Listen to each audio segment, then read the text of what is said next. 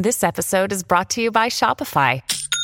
Forget the frustration of picking commerce platforms when you switch your business to Shopify, the global commerce platform that supercharges your selling wherever you sell. With Shopify, you'll harness the same intuitive features, trusted apps, and powerful analytics used by the world's leading brands. Sign up today for your $1 per month trial period at shopify.com/tech, all lowercase. That's shopify.com/tech.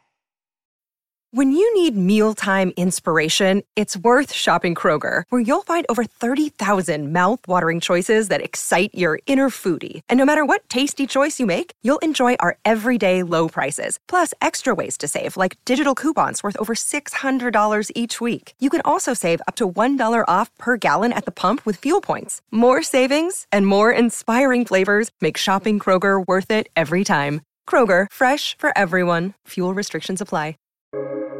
Welcome to the New Books Network. Hello and welcome to the New Books Network. My name is Matthew Jordan and I'm an instructor at McMaster University. I am here today with Mary Beth Meehan and Fred Turner to speak about their new book, Seeing Silicon Valley, Life Inside a Fraying America.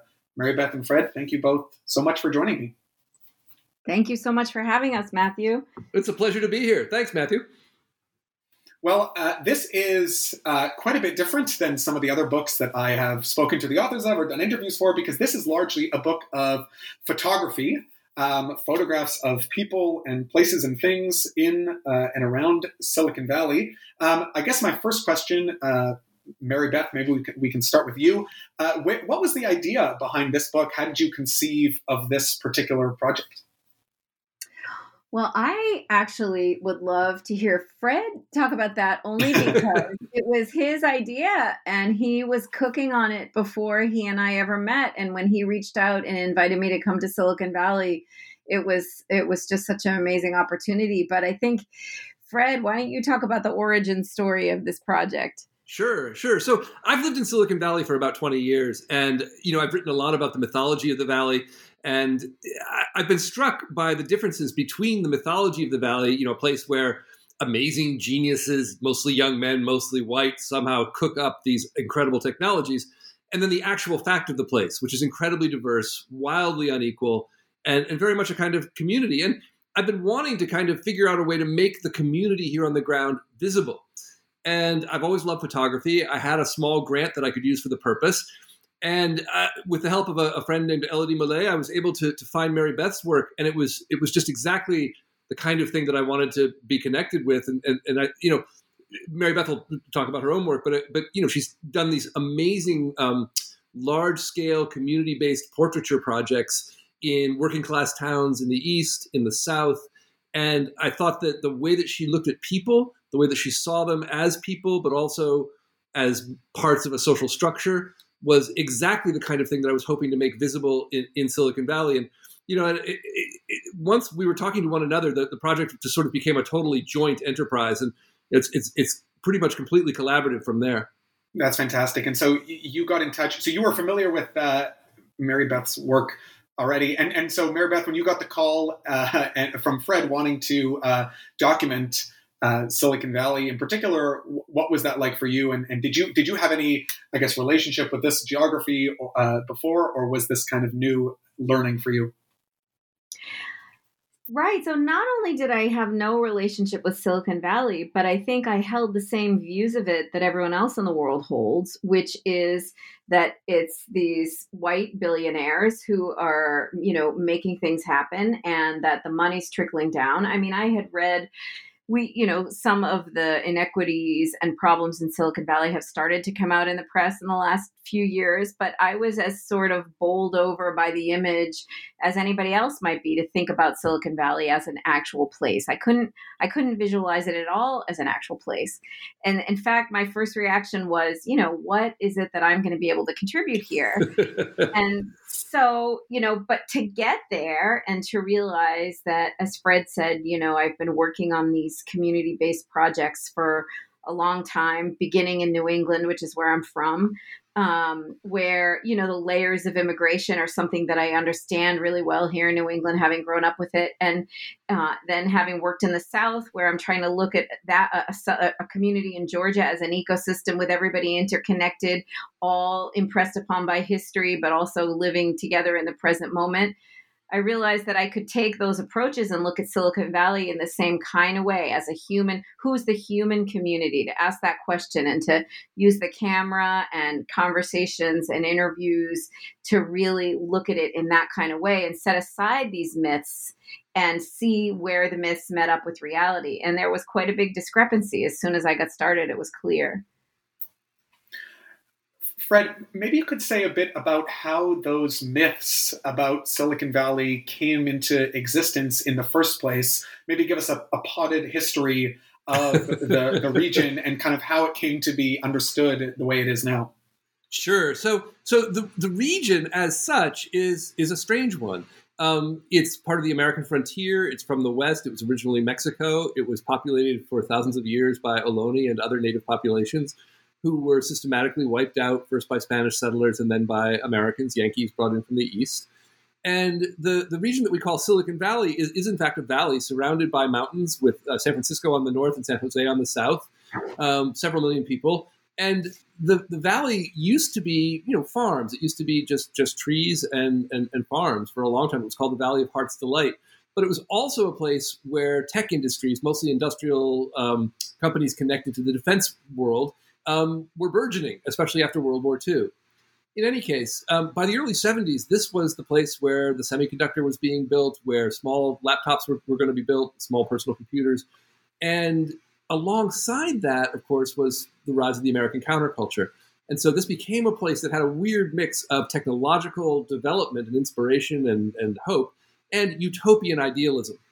One of the things that I think Mary Beth and I have thought a lot about is how the utopian idealism that infects the Valley today has very deep American roots. You know, I've come to think of Silicon Valley almost as a sort of city on a hill for our time. You remember the famous Puritan city on a hill is a place where Winthrop, the Puritan minister, says to his people, "We shall be as a city upon a hill, and the world will look at us, will be a beacon to the world." Well, you know, in some ways, Silicon Valley is busy being a beacon to the world. And the light that it's shining is not necessarily ideal. You know, in the same way that the early Puritan communities were segregated by race, that there was sort of an elect group that was thought to be going to heaven and another group that wasn't. Silicon Valley is very clearly divided.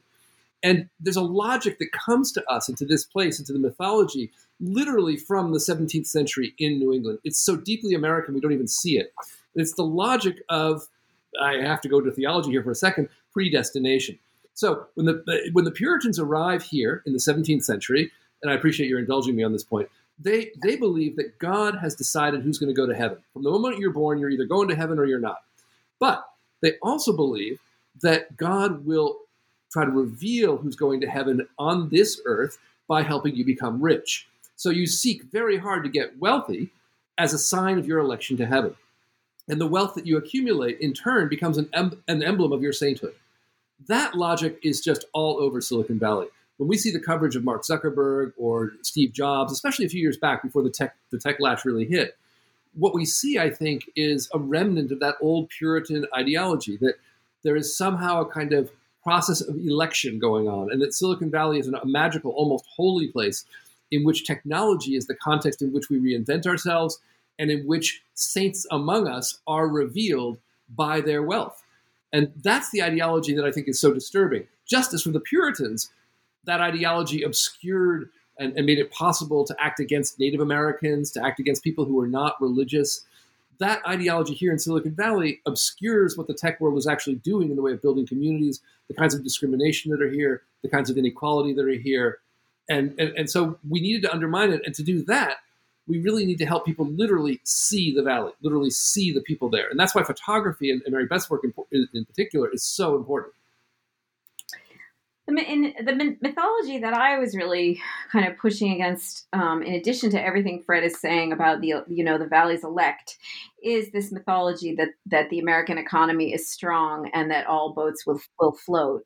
And so, if not only the country but the world is looking to Silicon Valley as this model for what economic success looks like, all we have to do is look at the workers within that system and the pressures that they're actually under to see that that economy is not functioning as it advertises itself to be functioning.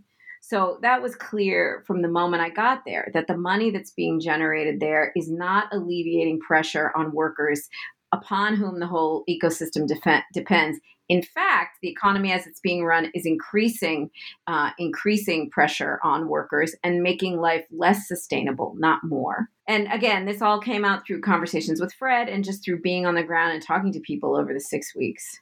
Yeah, I think one of the things that surprised me when Mary Beth arrived, actually, and we started, so we would have these weekly dinners, and they were completely wonderful. And one of the things that surprised me, Mary Beth, we've talked about this a little bit, was that as you started meeting people in the Valley, and you'd meet them at all classes and all levels. We have working folks, we have homeless folks, we have folks who are executives and entrepreneurs. All of those folks had a kind of anxiety that you kept finding, and it had become kind of invisible to me because I've lived here so long, but it was instantly apparent to you. Yeah, that's true. And the thing, Matthew, that's been really gratifying about this book is, for the most part, the feedback we've been getting is that people are saying that the book has somehow materialized that anxiety or that kind of unease that's palpable in the Valley, but that isn't exactly named. That we've sort of put it in this object that you can hold in your hand and kind of contemplate. And what is that anxiety about? Because you mentioned that it's not just the working class people or the homeless people that are experiencing this. It seems that everyone at all rungs of the economic ladder are worried, in a constant state of unease. And I've felt that myself. I'd love to hear you describe that, because it definitely relates to my own experience too. Well, I mean, I think, it would be naive to dismiss these companies altogether and to say that they're not helping to generate wealth and then they're not putting a lot of people to work. So I don't think that the answer is for them to disappear.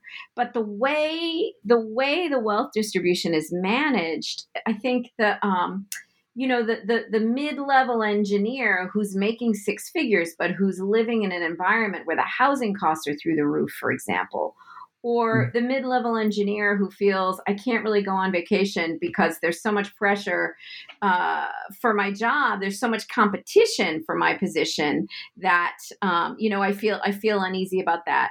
Or someone who is, like Richard in the book, who I met, who had worked in the auto industry all his life and had made six figures up as recently as 10 years ago, goes back to the same plant that he had worked for when he was working for GM, but now for Tesla, and is now making $40-something thousand a year and can't afford a vacation, can't afford a camping trip, can't afford a cooler of beer. So he sees not only his own standard of living going down in the same industry as these corporations are becoming wealthier, but he sees these young workers coming in who don't have the economy of 20 years ago to compare their quality of life to, who are suffering, but who are sticking with it because they see that as their only option.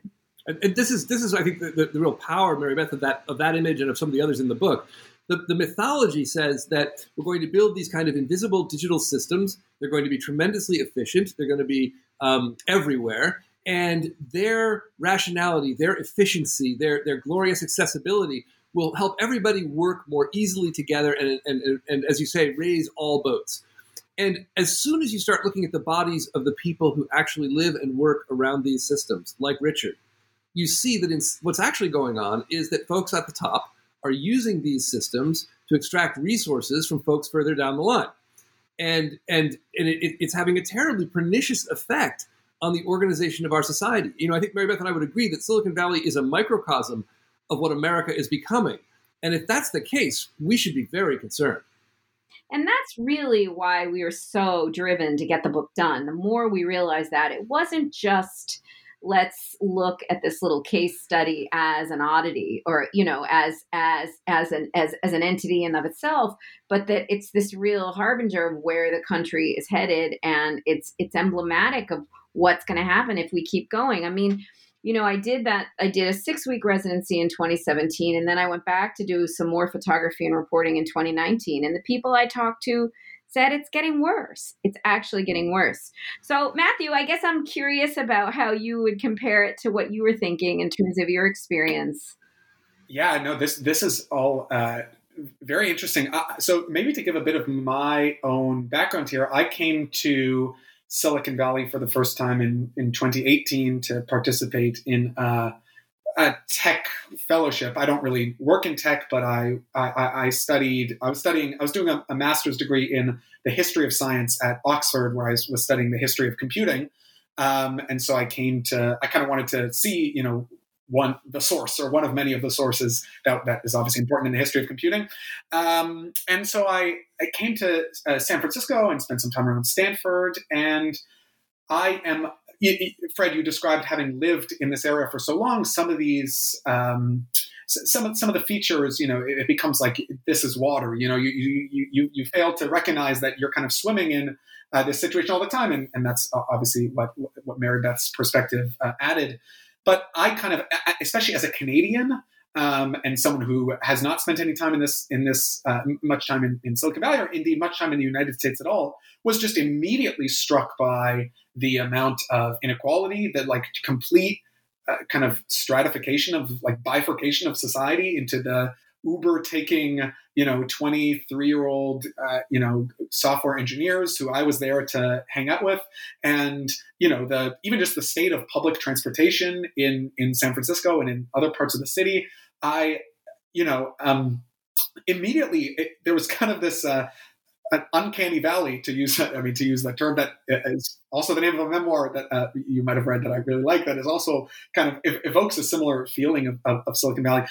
This uncanny valley of this, I don't know, this strange kind of class system happening that is like you're describing, but also this anxiety among even the young people I knew, as you were saying, Mary Beth, where no amount of success was successful enough, right? These were people who, by any definition, were among the elite, the wealthy, right? If they had taken their earnings that they were making at the tech companies they were working for and moved to the cities I was used to living in, driving Teslas, they would be, immediately seen as like, as the super rich. But no amount of super rich. There's kind of this stress that it's never enough, and so. I kind of had a very exciting week. I met a lot of amazing people, experienced a lot of culture. Obviously, the geography of the Bay Area is gorgeous, but also came away with this kind of eerie sense of something doesn't feel right here. And I think that's, for me, and probably for many other people reading this book, that's kind of the feeling that was captured. Mary Beth, does that resonate with your kind of experience when you showed up in 2017? Totally. That eerie, I love the way you put it, the eerie sense that there's something not right here. And I mean, and it's funny because as I wrote about in the afterword, my roots are in working class immigrant New England. I mean, my grandparents and great grandparents are all Western European immigrants to the shoe factories of industrial New England. And it didn't occur to me leaving here to come and do this project that what I knew about those communities would come to bear on how I understood Silicon Valley. But what I realized was there had been a kind of an economic model that was in play in the United States where working people, unskilled laborers, non-English speaking immigrants could create stability and wealth and community, a physical sense of community, interpersonal relationships on the ground in the spaces in which they live that created a kind of existential health for them. and that those ineffable qualities of what is community, what is society, what are social links, how do our bodies and our minds feel happy and healthy because we're connected to the people around us. We walk to work with our friends, and we walk home, and we go to church, and the cops know our kids, and the teachers live in town. I mean, Fred and I laugh. I mean, it sounds a little bit like Mr. Rogers' Neighborhood, but all of those things have been stripped out of all of those communities in Silicon Valley. I want to no, go ahead. Yeah, go ahead. No, go ahead. I just want to jump on this. I completely agree, and I think that what's interesting in this analysis is that community is something that the tech companies are promising to build us through their technologies. They are saying, alienated, don't worry about it. Come on Facebook, your friends will be there. And meantime, they are in fact the ones who are building out the alienation. But the story goes even deeper, and this is what really, really sort of fascinates me and terrifies me. This underneath that, we're going to build commercial community because your living community is actually something we're taking apart, is a deeper fantasy. It's a highly individualistic American fantasy that at the end of the day, we are all alone before God. We are walking around on this earth being tested. This is the old Puritan ideology. We're being tested. It's all an individual story. It's about what's inside us. You need to find what's unique to you and make that work. And what you end up with in that vision is a kind of atomized society in which each person is looking to find out, am I saved? Am I fallen? Am I saved? Am I fallen? Am I going up or am I going down? And in Silicon Valley, that question plays out economically and technologically. Well, right. And so that's the rub, right? The mythology isn't just an idea floating around in space. It's actually something that you can live in relation to your car, in relation to your job. And you can see very quickly, as soon as you leave the world of sort of personal testing, that, gosh, there's no way to pass.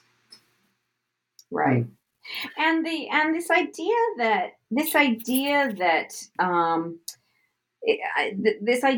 the corporations and the way it's all rolling out in Silicon Valley, that there's a kind of cover, there's a kind of critical cover in this notion that they're making, people closer across the world, or that the money's trickling down, or that they're actually going after technological advancements to make people healthier and to make society healthier, when in fact it's really just not what the motivation seems to be. It seems to be about the money in ways that are destructive overall. One question that this discussion brings up for me, and Fred, you kind of mentioned this a little bit, was the relationship between these particular issues that have to do with tech companies in Silicon Valley and just the broader forces of, I don't know, the gigification of society, or neoliberal economics, or the broader forces that are happening across all of the United States and indeed in much of the world. How much of the issues that we're talking about are unique to this particular region and this particular workforce, and how much of it is just a manifestation of, like you said, where the country is going? I guess another way of framing it is the country going this way because Silicon Valley is creating it, or is the country going that way due to some broader, macroeconomic force, and Silicon Valley just happens to be the place where it is most manifested? It's the latter. And I'm so glad you brought up neoliberalism, Matthew, because Fred told me to stop bringing it up. But that, in my opinion, it's the latter. And the neoliberal cover for it is part of the problem. It's part of why we're not seeing it for what it is. But Fred, what do you think? Well, I broadly agree. I do think we have to be careful, though, not to use the word neoliberalism to cover a multitude of sins. I think that Silicon Valley in particular has this loop, and this is something I'm writing about now, and I'm really interested in it. It's a loop where, in order to make money, it has to atomize its users. And that's the thing, right? You want to atomize, then make people be social together, then track and monitor what they're doing, and resell the data so as to influence their activity in ways that tends to isolate them more. So Silicon Valley and the companies in it promise to offer us socialization engines, but they in fact produce individuation engines. And that accords really well with neoliberal economic theory. And in fact, if you go back into the deeper history, it's a longer story, the roots of neoliberal economics and the roots of computational theory are entwined. It's a long story. But so I think that makes a lot of sense. I just want to be careful. So, and I think this process is going on across the country and in other parts of the world as well. So Mary Beth is absolutely right about that. What I want to be careful not to do, though, is blame the generation of Reagan and Thatcher alone and the neoliberal economists like Hayek alone for where we are. There are a lot of interested parties in the mix. And the parties out here, and this is what I think is one of the challenges, are the people who run Silicon Valley, who work at Facebook, who work at Google. They're really cool. They're really smart. They're really fun. And it's sort of hard to see that, like, wait a minute, I was trained that rapacious capitalists, looked like Carnegie or Ford, and and they sat in these filthy towers and watched while the oil came out of the ground and ruined the houses of the people who lived down the valley. We have rapacious capitalists here, but they wear really nice, Prada clothes. They drive great cars. They're sensitive to electric cars. They drive through a landscape that is green and beautiful, and yet one of the most polluted landscapes in all of America. That's the world we inhabit. And so what we've got to do is start calling out what's underneath that and stop misrecognizing the kind of individualistic styles of these folks for a kind of actual cool future, and start seeing them in turn as actual modes of neoliberal capitalist domination. Yeah, that's right. Right on. A lot of the book. Oh, sorry. Go ahead, Mary Beth. Well, no, and I guess I just want to say that we can get high up into all this theory, but all you have to do is walk around Redwood City and Palo Alto, and it's there, and talk to people. It's not hidden.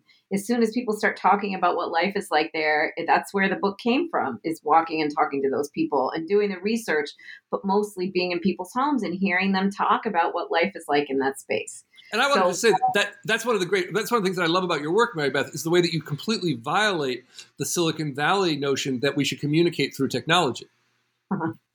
Matthew, the book is filled with, images and conversations that Mary Beth has made in collaboration with the people that she was meeting, and that you feel that collaboration all through the book. And it's a kind of a resonating alternative to the kind of information-driven connection you can get on a Facebook system. It's two people talking. It's not, two voices in cyberspace. Right. Mary Beth, maybe this would be a good time to ask specifically about the images that are, the photographs rather, that are here. I don't know all that much about, photographs of individual subjects or portraits. How do you go about meeting these people, speaking with them, introducing yourself, getting them to agree to be a part of a book project like this? What is that process like? It's such a funny question because, before I started the project, Fred had sent me all of these books, just exactly as we were just trying to talk about, all of these books about Silicon Valley and the devil and what was that one called, Fred? The devil and anyway, they're all, I forget. Yeah, sort of theoretical books about the Valley. And then again, it was just, okay, I'm going to move into an Airbnb. I've got 6 weeks in front of me, and my job is to somehow absorb it through interactions with people. So Matthew, it was a mix of, getting in touch with an organization like Silicon Valley Rising that does a lot of work for workers in the Valley, pay raising the minimum wage and all of that, and housing, but who could introduce me to people who were workers turned activists that she knew that could, that they knew that, that might want to be part of a project. So sometimes my avenue to people who ended up in the book was through an organization like Silicon Valley Rising. Sometimes, like Imelda, I'm coming out of my Airbnb, and Imelda and her friend are coming out of a house across the street with a mop and a bucket, and they'd obviously just been cleaning the house, and I introduced myself to them in Spanish, and it's very simple. I just say, my name's Mary Beth Meehan. I'm working on a project with a professor at Stanford, and our goal is to really find out what life is like for people here. And that's pretty simple. And everybody knows what life is like for them. And then it's their choice about whether they want to go into the relationship with me to sort of describe it to me. Most of these interactions were many hours interviewed, interviews, conversations, until I sort of understood where the person was coming from, or kind of, as Fred said, I'm always balancing who the individual is with the kind of larger ecosystem of the space. So I wanted the portfolio of portraits in the book to be representative of the community in a way that people who live there would feel like these were their neighbors. But then everybody needs to be their own individual and not be pigeonholed or typecast into a role to fulfill our version of the book. So it was always that kind of balancing act between doing the research and saying, I haven't covered East Palo Alto here, or, I really, part of going back in 2019 was that I hadn't represented a service worker, like a teacher, a community servant. I mean, like a teacher or a fireman who wanted to serve Silicon Valley, but who had to commute 2 hours to get to home because he or she couldn't afford to live there. So it was a mix of chasing down people on the street, but that always sounds crazy to people. But I mean, that's kind of what I've been doing for 25 years, Matthew, is saying, oh my God, I want to die and make a portrait of that person. That's why photography is my way in, photography and these interviews. I hope that answers your question. It's always just sort of a toggling back and forth. Who am I gonna meet today, and what are they gonna tell me? I guess there's that open-endedness about the process that I love. Mm-hmm. It's fantastic, and I think that things like Humans of New York. I think that really opened people's eyes to you can really just learn a lot about a person through a single photograph, and then a short story. It speaks volumes, and just appreciating that for you, that process is You have to really be just like the height of sociability or intrigue, or you're really just like a social detective, always having your height of what? What did you say? I was going to say sociability, and you need to be a person who is approachable and who's curious about people, and who kind of is you're a detective of sorts, always got your ears and eyes out for interesting people or interesting things happening around you. One thing that I did want to pick up on that was a really common theme in the book that for some listeners might not be apparent is you mentioned the commute, Mary Beth, that a lot of these workers have. The price of housing is a definitely a recurring theme. We're talking about places like Palo Alto, Mountain View, Redwoods, San Francisco itself. Fred, maybe could you just quickly describe, we haven't really mentioned this, what is Silicon Valley geographically? I mean, you're at Stanford University. Where is that relative to other parts of the Bay Area? How is kind of the affluence divided among these different places, et cetera?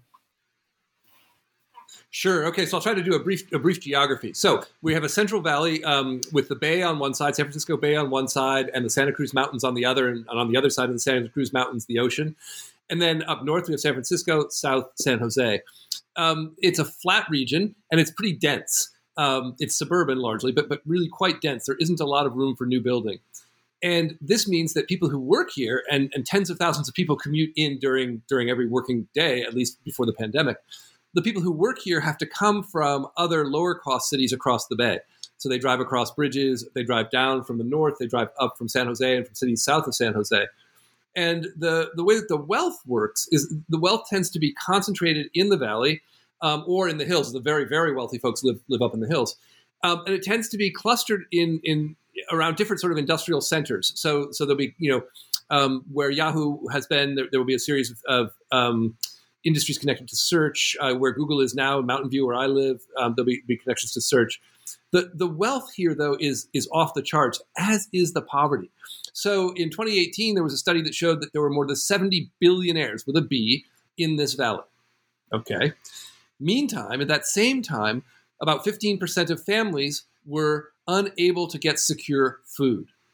During the pandemic, recent studies have shown that 40%, 4 in 10 families in Silicon Valley do not have enough to eat on any given day of the week. That's an obscenity. It's simply astonishing. Now, you see that very concretely at Stanford. So I sit in a beautiful old building, lovely brick, made in the 1890s, and out my window I see the other lovely brick building where the Google algorithms were actually written. Used to be the computer science department. It was the foundation of the company. When I ride my bicycle home and I leave campus, and I leave the sort of green lawns and the red roofs and the sort of calm, almost aristocratic beauty of the place, I bike past an entire ring of broken down trailers, cars, parked all along the edges of campus. And these are folks who are living there because they can't afford housing more normal housing. They're often working folks, as Mary Beth's research has shown. They're not just homeless folks. They're working folks. They're all different ethnicities. They have all different professions. We have former Stanford students living there, and you see that inequality a lot. And to live here and to be untroubled by that, you have to literally unsee it. You have to not see it. And I think one of our hopes for this project was to really help folks see it. We gave a talk online for folks in the Valley, and one of the first questions we got, which really surprised me, was, wait a minute, I've lived in the Valley since 1983, and I haven't seen any of this. You remember that, Mary Beth?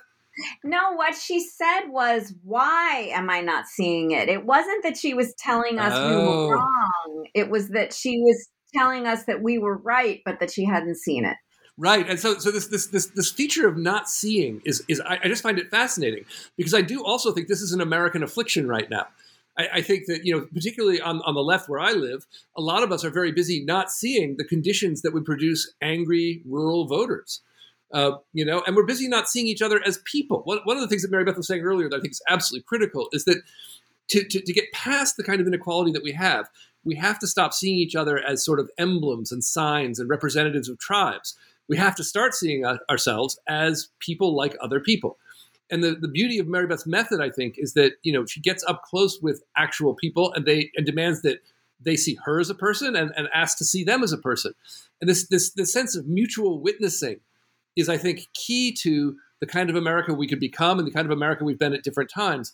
And it's exactly what the technology industry builds against. When I'm on Facebook, I am not seen. I am busy projecting, presenting, performing. Facebook is theater. The landscape here where we live is real life. It's dirt, it's houses, it's cars, it's bodies. We've got to start seeing our world in those terms. Otherwise, we're going to be sort of smothered by this mythology of individual achievement and election and, disembodied whiteness. There's another level too to the technology, and again, back to Mr. Rogers' Neighborhood. But I told Fred that before COVID, I had never heard of people having their groceries delivered. Unless you had just had a baby or you were an elderly person. Here in Providence, it's happening now. I live in Providence, Rhode Island. It's happening now where, since COVID, people are having their groceries delivered, but those groceries are being delivered by people, but we don't have to interact with them. The groceries appear at our doorstep. And I remember someone in Silicon Valley saying, we don't go to the grocery store, and so all of these essential errands, the kinds of just physical upkeep that one can automate through technology in Silicon Valley. I think, to your question, it sounded like you were asking if the wealth and the poverty were somehow in separate physical geographic areas. And I think part of the unease maybe that you felt, definitely that I felt, is that the wealth and the poverty are completely interwoven. It's just that there are people who have the money or who are employing the technology to remove themselves from any kind of interaction with the poverty. In fact, when I was leaving, there's that lovely little strip in Mountain View where all the nice restaurants are, and there's that lovely strip in Palo Alto. You can go to those, as someone said to me, we're getting so uneasy in Silicon Valley because it's getting to be the case where you really don't know. Your waitress in one of these lovely little bars in Mountain View could be homeless. You don't know. It's so interwoven now into the fabric. The person, if you have to go to Target for something, who goes to Target anymore? They order it on Amazon. But I went to Target because I was on foot, and that's the other thing. I wasn't there to conduct my life. I was there to interrupt other people's lives with my presence and my question and my questions. And so I think when you're conducting your life in Silicon Valley, it's very easy to not have to interact with the salesperson at Target who may be living 3 families to an apartment 3 blocks away. Yeah, I hope that makes sense. Yeah, I think it does. I also want to say that I think that amplifies the sort of inward individualism of elites. So if you don't have to encounter people who are different than you, then you don't get a chance to feel like them or in the same community. And the world looks ever more like a challenge to you to achieve distinction, to achieve difference, to be able to pull out and build your own little micro bubble. and that's not how I think we want our country to be. And it's certainly not how I want to live my life. I love going back to Providence. I've spent some time in Providence as well. And Providence is a city built on 18th and 19th century lines. And as Mary Beth has pointed out to me, it's a place where you do meet your local neighbors. You can't help it. The buildings are built that way. Yeah, here you hop in the car. It's much harder to see folks. Anyways. Right. Well, yeah. But again, Matthew, I'm just... Oh, sorry. Oh, sorry. No, please go ahead. No, I was just going to say that, Matthew, I'm happy to know that what we're saying is ringing true for you. I mean, I think, as I said before, that's been the best sort of feeling of satisfaction, is that, when you make something that's about a place or about people, you want the people for whom who it affects to feel that you've gotten it right. And I think the fact that people are telling us that this book has captured something intangible that's been on their minds or that they've felt is really, it just feels like we're on the right track. And I'm just really glad. Mm-hmm. Yeah, I mean, there's so many different aspects of it. One that I love this. You talked about seeing, right? And you were talking about the method of really seeing people eye to eye and coming face to face and having that experience that photography can capture so well with these people's stories. Even the title, Seeing Silicon Valley, it's really interesting because even when I first showed up, I landed by plane and then took the subway to where I needed to go. And the people I was staying with were like, when your Uber arrives, do you have an ETA for the Uber? I was like, I'm not taking the Uber. What am I made of money? I can't take an Uber from this 1 hour drive from the airport to where I'm staying. I'm going to take but then I realized that if your entire experience of a city is taking place, mediated by an Uber driver who you never speak to, shuttling from place to place, never taking public transportation, never going grocery shopping, you might, it's like the person you described who, this is going on all around me, but why am I not seeing it? It's the whole city is designed, right, as which is similar to what you mentioned, Fred, to ensure that you never, see kind of these conditions of inequality. But even, visiting a lot of these corporations and firms, what you notice is that the people working there behave as though the engineers are the only people, or the management are the only people working there. When in reality, this book is filled of pictures of security guards, food workers, people who are janitors who are like working in these companies. For whom even people working in a restaurant, there was one photo of someone who works in a restaurant and the tech people come in at lunch and then talk about their business and then quickly eat and then ignore her and then leave. There's kind of this. If you kind of just, it almost gives me like a people's history, a people's history of Silicon Valley. Like if you just looked at, if we take off the, myopic lens of like the people who I am similar to, namely like people with graduate degrees in, computer science or whatever, you realize that there's a whole lot of other activity going on. And I think that is the thing that is captured in this book. Can I jump in on this one? That's what it really did for me. Yeah, please. Yeah, I think you're absolutely right. And I'm really struck that folks like us who have PhDs, in my case, or, and are trained to work in technical spaces, we are encouraged, especially engineers, are encouraged to see the world through the lens of technical problems that need to be solved. And I think anyone who's done extensive coding, computational coding, has had the experience of kind of disembodied reason, of becoming able to sort of disappear into the machine and spend hours doing this. That kind of disappearance is what success of the firm depends on. But it also results precisely in turning away from all the support workers that keep you going.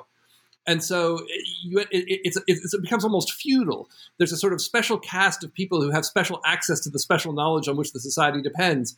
And all of the others are arrayed around them to support them, but they are not necessarily seen as fully human. And that, I'm afraid, is one of the conditions that you see all over the Valley.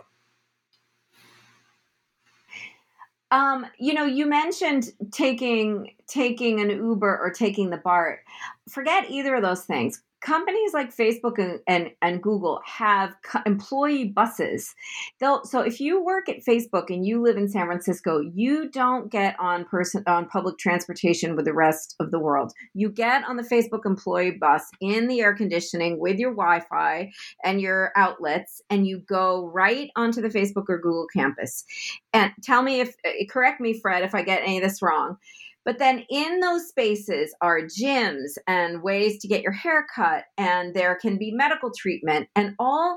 So those places have become these worlds within a world that can obviate any of the kinds of interactions that we're talking about. It's exactly the opposite of wanting to go home with the person who waits on me at a restaurant or with the salesperson at Target.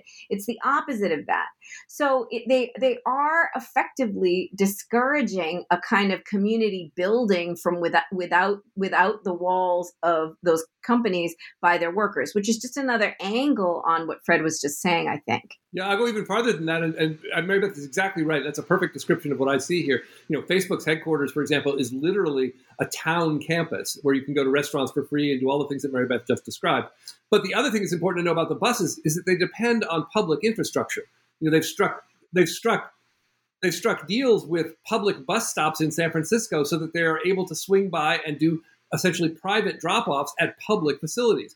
Much of the tech world is derived from public investment. Don't even start with the internet. The history of the internet is the history of public investment in our infrastructure. And so it's not only that these are privatized worlds, it's that these are privatized worlds that live parasitically on public resources.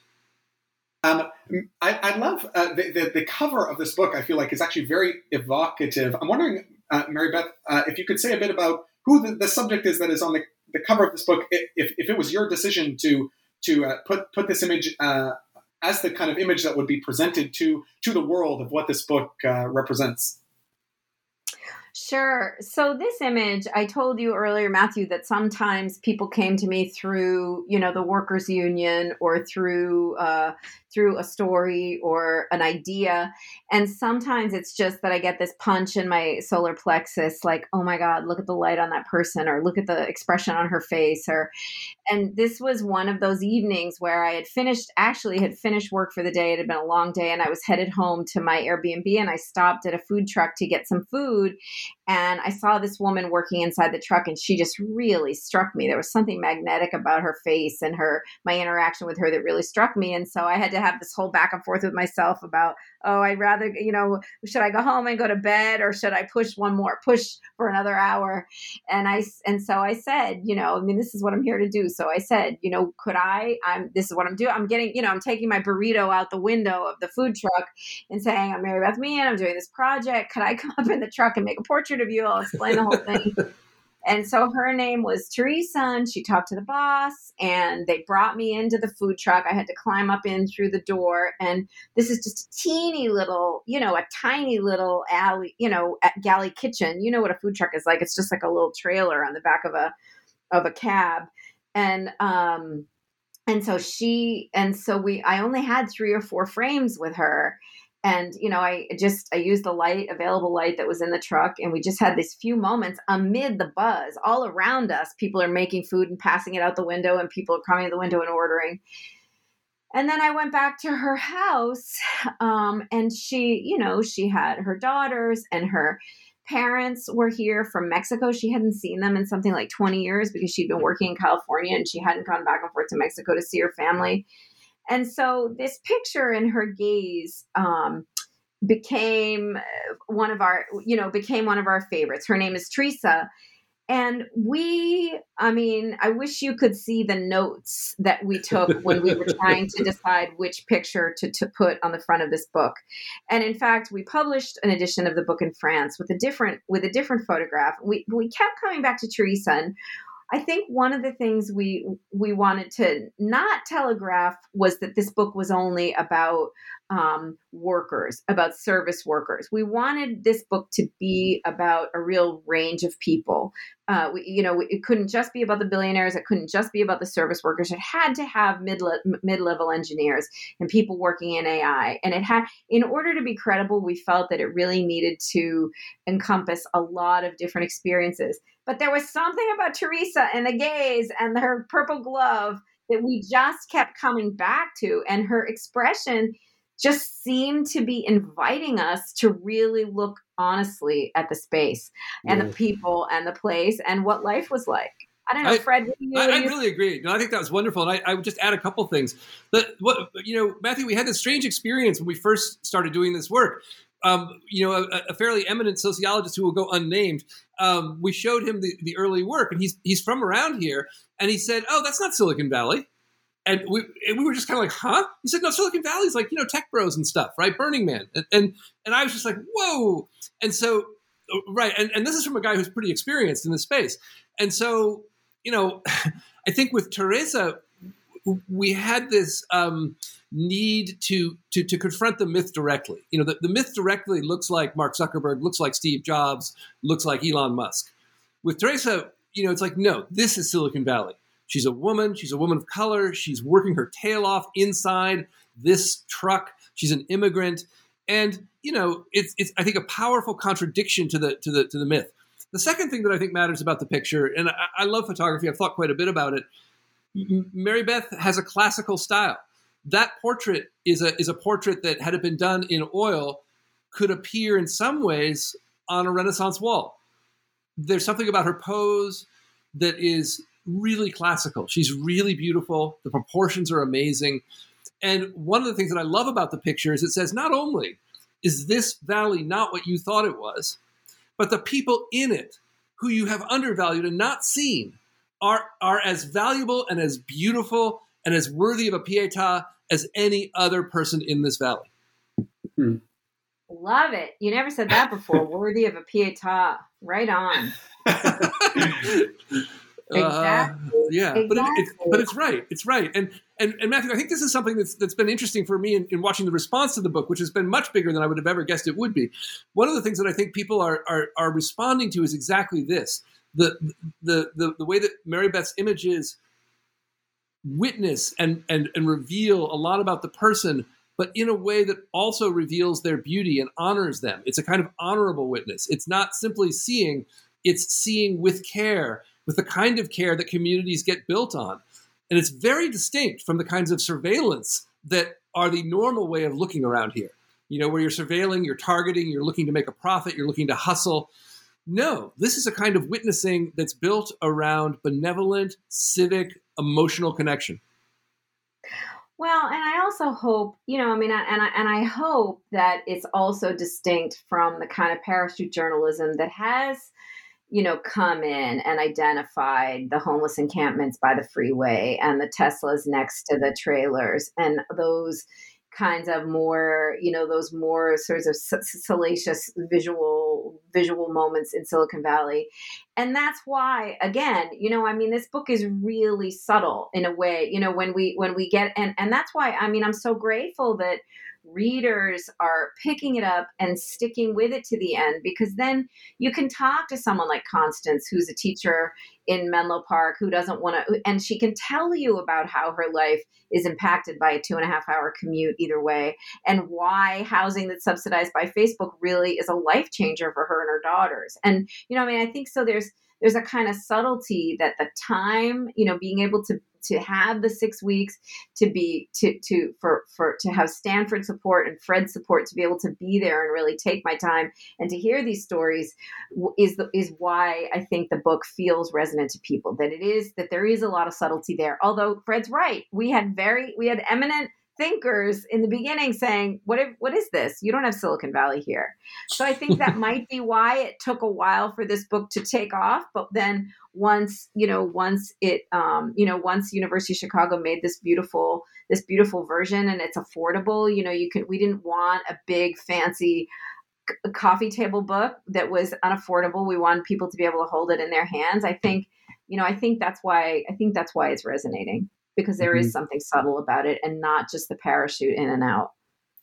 One of the photographs that actually gave me most of a visceral reaction as I was thumbing through the book was the one that was the most classically Silicon Valley, mythologically speaking, what you might expect, which is, I think Warren is his name. Yep. Who is this individual, with this big backyard, huge backyard with a pool and the kids and the iPad and the laptop and this kind of mansion. And it's such a stark contrast to these photos of these, grocery store workers or working class people or people living in a trailer, which is what I was expecting based on the description of the book and based on the cover. I was expecting those kinds of photographs and felt moved by those photographs. And then you turn the page and all of a sudden it's this, kind of rich guy and I don't know exactly how to describe the feeling that gave for me, but it was the contrast between that just really felt very stark. I'm curious, Mary Beth or Fred, if that was a conscious decision to kind of put that photograph right there where it was, the thinking there. Well, for sure, definitely the contrast, but more than that, what I loved about Warren was that he is exactly the kind of person, the high school valedictorian in the 80s, the brilliant guy from the Midwest who has great intentions and goes to Silicon Valley and does his MBA and does really, really well and loves Silicon Valley and loves what it offers and has been able to do things with his mind and his ingenuity that he wouldn't have been able to do anywhere else in the world. And yet he can still say, I don't want my company to grow any bigger than it is. I mean, of course, everybody would love that kind of success. But what he's able to articulate is that in order to be as big as some of these companies, you need to cross some ethical lines. And he's able to spell out those ethical lines for me with great passion. I mean, he pounded the table when he said they're below the line. And so so there's this kind of moral awareness for the people who are not struggling economically or physically. There's still a kind of existential moral awareness of what happens in the Valley to create that kind of wealth. I also think there's a...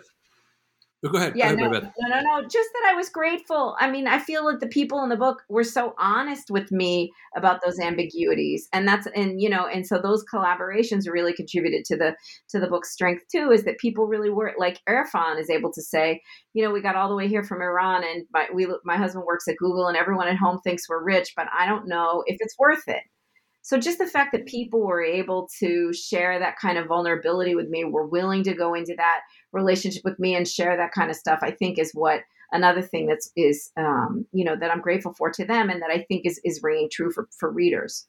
I think that's right. And I want to return to the picture of Warren because that was an alternative image potentially for the cover, especially when we were concerned that folks were not recognizing the Silicon Valley that we were seeing.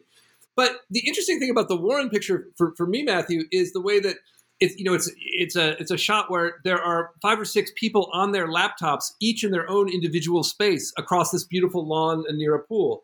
They're all communicating, but not with each other. They're communicating through their devices. Yeah. And they're communicating through their devices with systems that are far away. And for me, that has been a kind of classic representation of the kind of society that Silicon Valley engineering is building.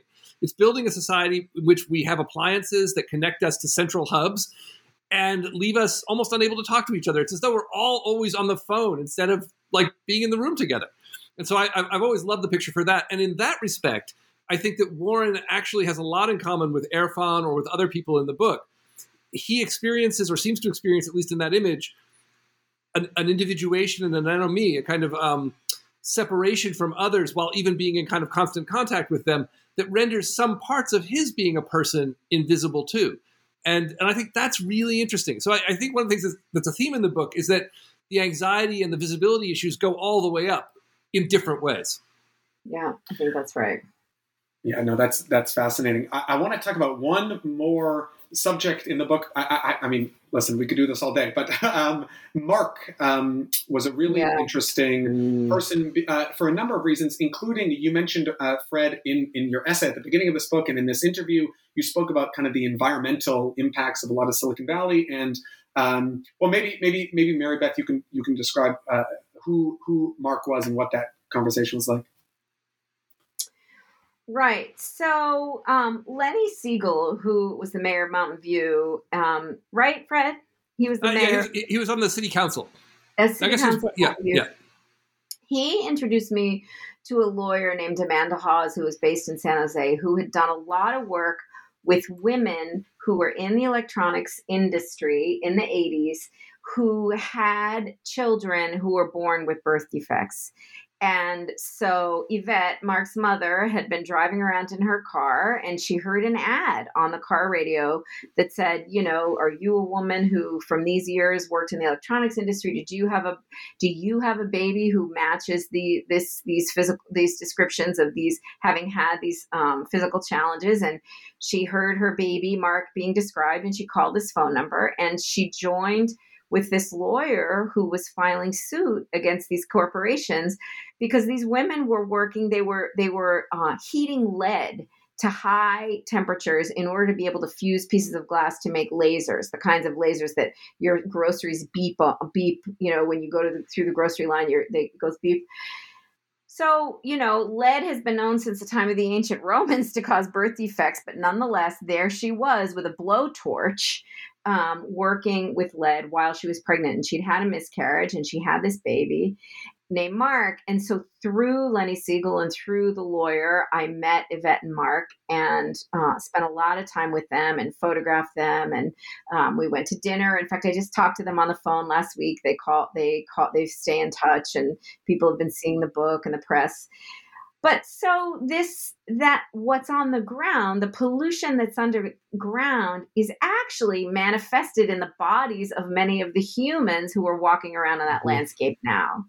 And that what Amanda Hawes would say is that there's a whole generation of children and mothers who worked in this industry who are suffering these kinds of problems, and who now, that these problems would be seen in Asia and the places to which so much of this manufacturing has been offloaded, these other countries, that this manufacturing isn't happening in the US anymore, but it's still happening, and it's happening in countries without the kind of regulation that could protect women from harm. Yeah, I think one of the things that's strange if you live here is, on the one hand, the landscape is totally beautiful. There are beautiful flowers everywhere. There's grass, there's blue sky.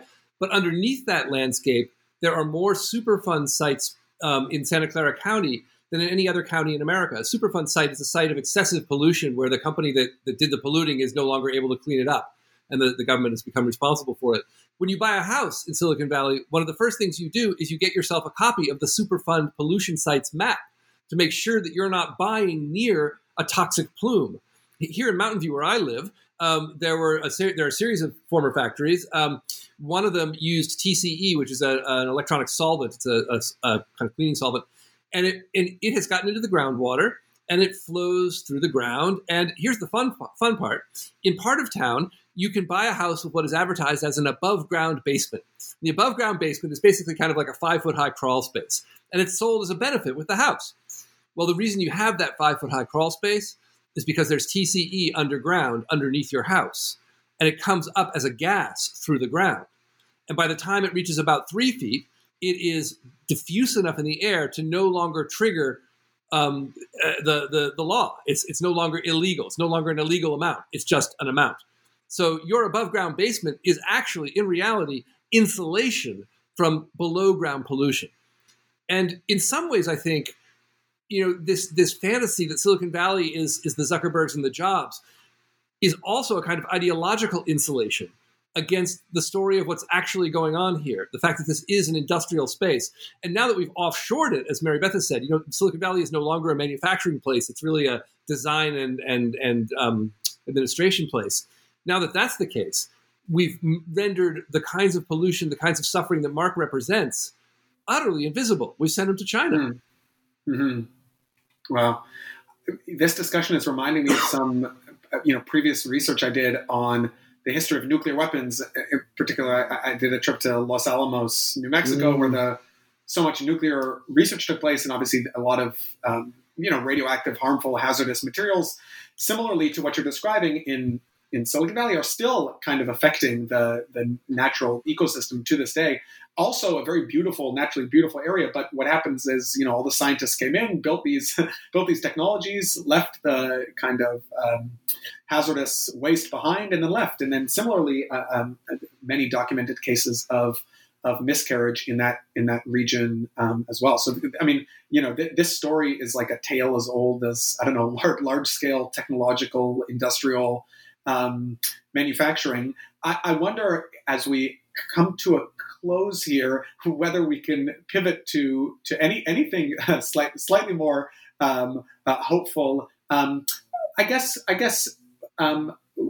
what I'd love each of you to reflect on is how, moving forward, speaking for myself and my peers as young people, many of whom are going to work in the tech industry, what can each of us do to be, I guess, as individuals, stay, mindful of the types of changes that have already kind of happened in the United States and that you're documenting in this book, and where are we going from here? Is there any light beyond the strength and the resilience and the beauty that, as you mentioned, you're documenting in these subjects, but at the more kind of structural level, are we moving anywhere positive? Do you feel like the increased awareness with books like yours is having a positive impact?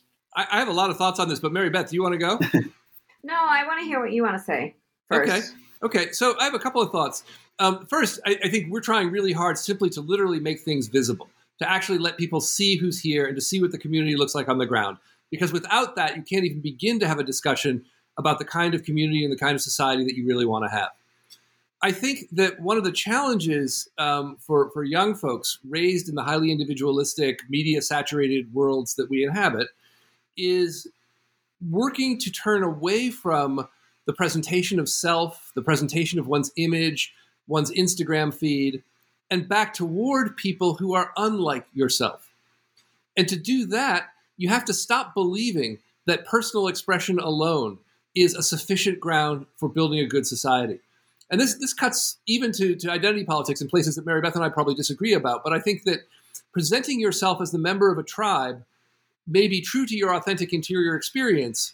But if you do that and do that alone and do that only, then it's very difficult to build common cause with other tribes. And if our society is fracturing in part thanks to the work of social media, digital media technologies, and Silicon Valley itself, then the work of those of us who live here and live in America is to turn away from that fracture, turn toward one another in our embodied, on-the-ground lives, and then work toward the business of governing ourselves, collaborating, building the kind of society that we want to live in, not just the kind of technologies. We need to turn away from this idea that if I just get my benefits, if I just get my salary, if I just make that product, the world will be improved. That's not true. The world gets better when you do things with your neighbors. Yeah, I would agree with all of that. And I would also add something that's sort of way above all of us, which is to really look at I think that, the Business Roundtable and the shareholder, this idea that corporations, are they only responsible to their shareholders, or are they also supposed to be responsible for something that's ineffable like community health, and something that's hard to put your finger on like community health? And I really believe that we're in this sort of robber baron age of community breakdown amid all of this wealth. I mean, just in the last week, this news about Bezos and, they're paying less in income taxes because of the way the tax code is written, because of the way if you sell stock, you don't have to, you can go to the bank and get a loan because you're Jeff Bezos and never pay income tax on that money. I mean, I think that it feels like we're at a breaking point. And so the question to me is whether the country has the political will to demand that these corporations take a look at the communities that they're serving, that are serving them, as Fred is saying, the infrastructure, the public infrastructure that these corporations are using, the labor force, people's human lives, finite bodies and lives, and what their responsibility is to those people, and to restructure the economy in a way where everyone can benefit. I mean, it sounds pie in the sky, but I don't see any other recourse there. If you go to Europe, it's not like this. It doesn't have to be like this. The economy has not been granted to us from on high. The economy is something that white men have built to enrich themselves, and it can be changed. Laws can be changed and priorities can be shifted, but it takes a lot of will on the part of the people who are in the resistance. I hope this book can be part of that resistance, that it's a document that shows that, what is being claimed about the boats all floating is a fiction. I really agree. And I just want to hammer home the point that politics is ultimately the answer, but we have to be the people doing politics. one of the fantasies that Silicon Valley sells us is that by speaking together online, we are somehow doing politics. And politics. Yeah, and this performance of politics is not going to change things, and that's a habit that I think younger folks in particular have been raised on. We've got to do old school politics. I mean, Mary Beth and I have both been to city council meetings and seen the impact that industries here have on the way that our communities are built through those meetings. Those are the fights we've got to start fighting. You're right about that. Yeah. That's a great place to close. And this book is the epitome of, this is the opposite of tweeting. This is seeing people face to face, looking them in the eyes, hearing their stories, engaging with what's really going on in Silicon Valley and in much of the country. And well, thank you both for this project, for taking this on, for taking these photographs, for writing these essays, for doing this work. I appreciated it and enjoyed the book when I read it a couple days ago, but after speaking with you both, I feel like my understanding and the amount of ideas and the amount of thought that went into it really is driven home by hearing the way you two speak about it. So thank you so much for speaking with me. I just really appreciate the work you're doing. Well, thank you, Matthew. Thank you so much for having us. I really appreciate it. Matthew, thank you for having us, and thank you for sharing your experience there and for encouraging your readers to take a look at the book. We really, really appreciate it. Right on. All right. Thanks again. Bye-bye.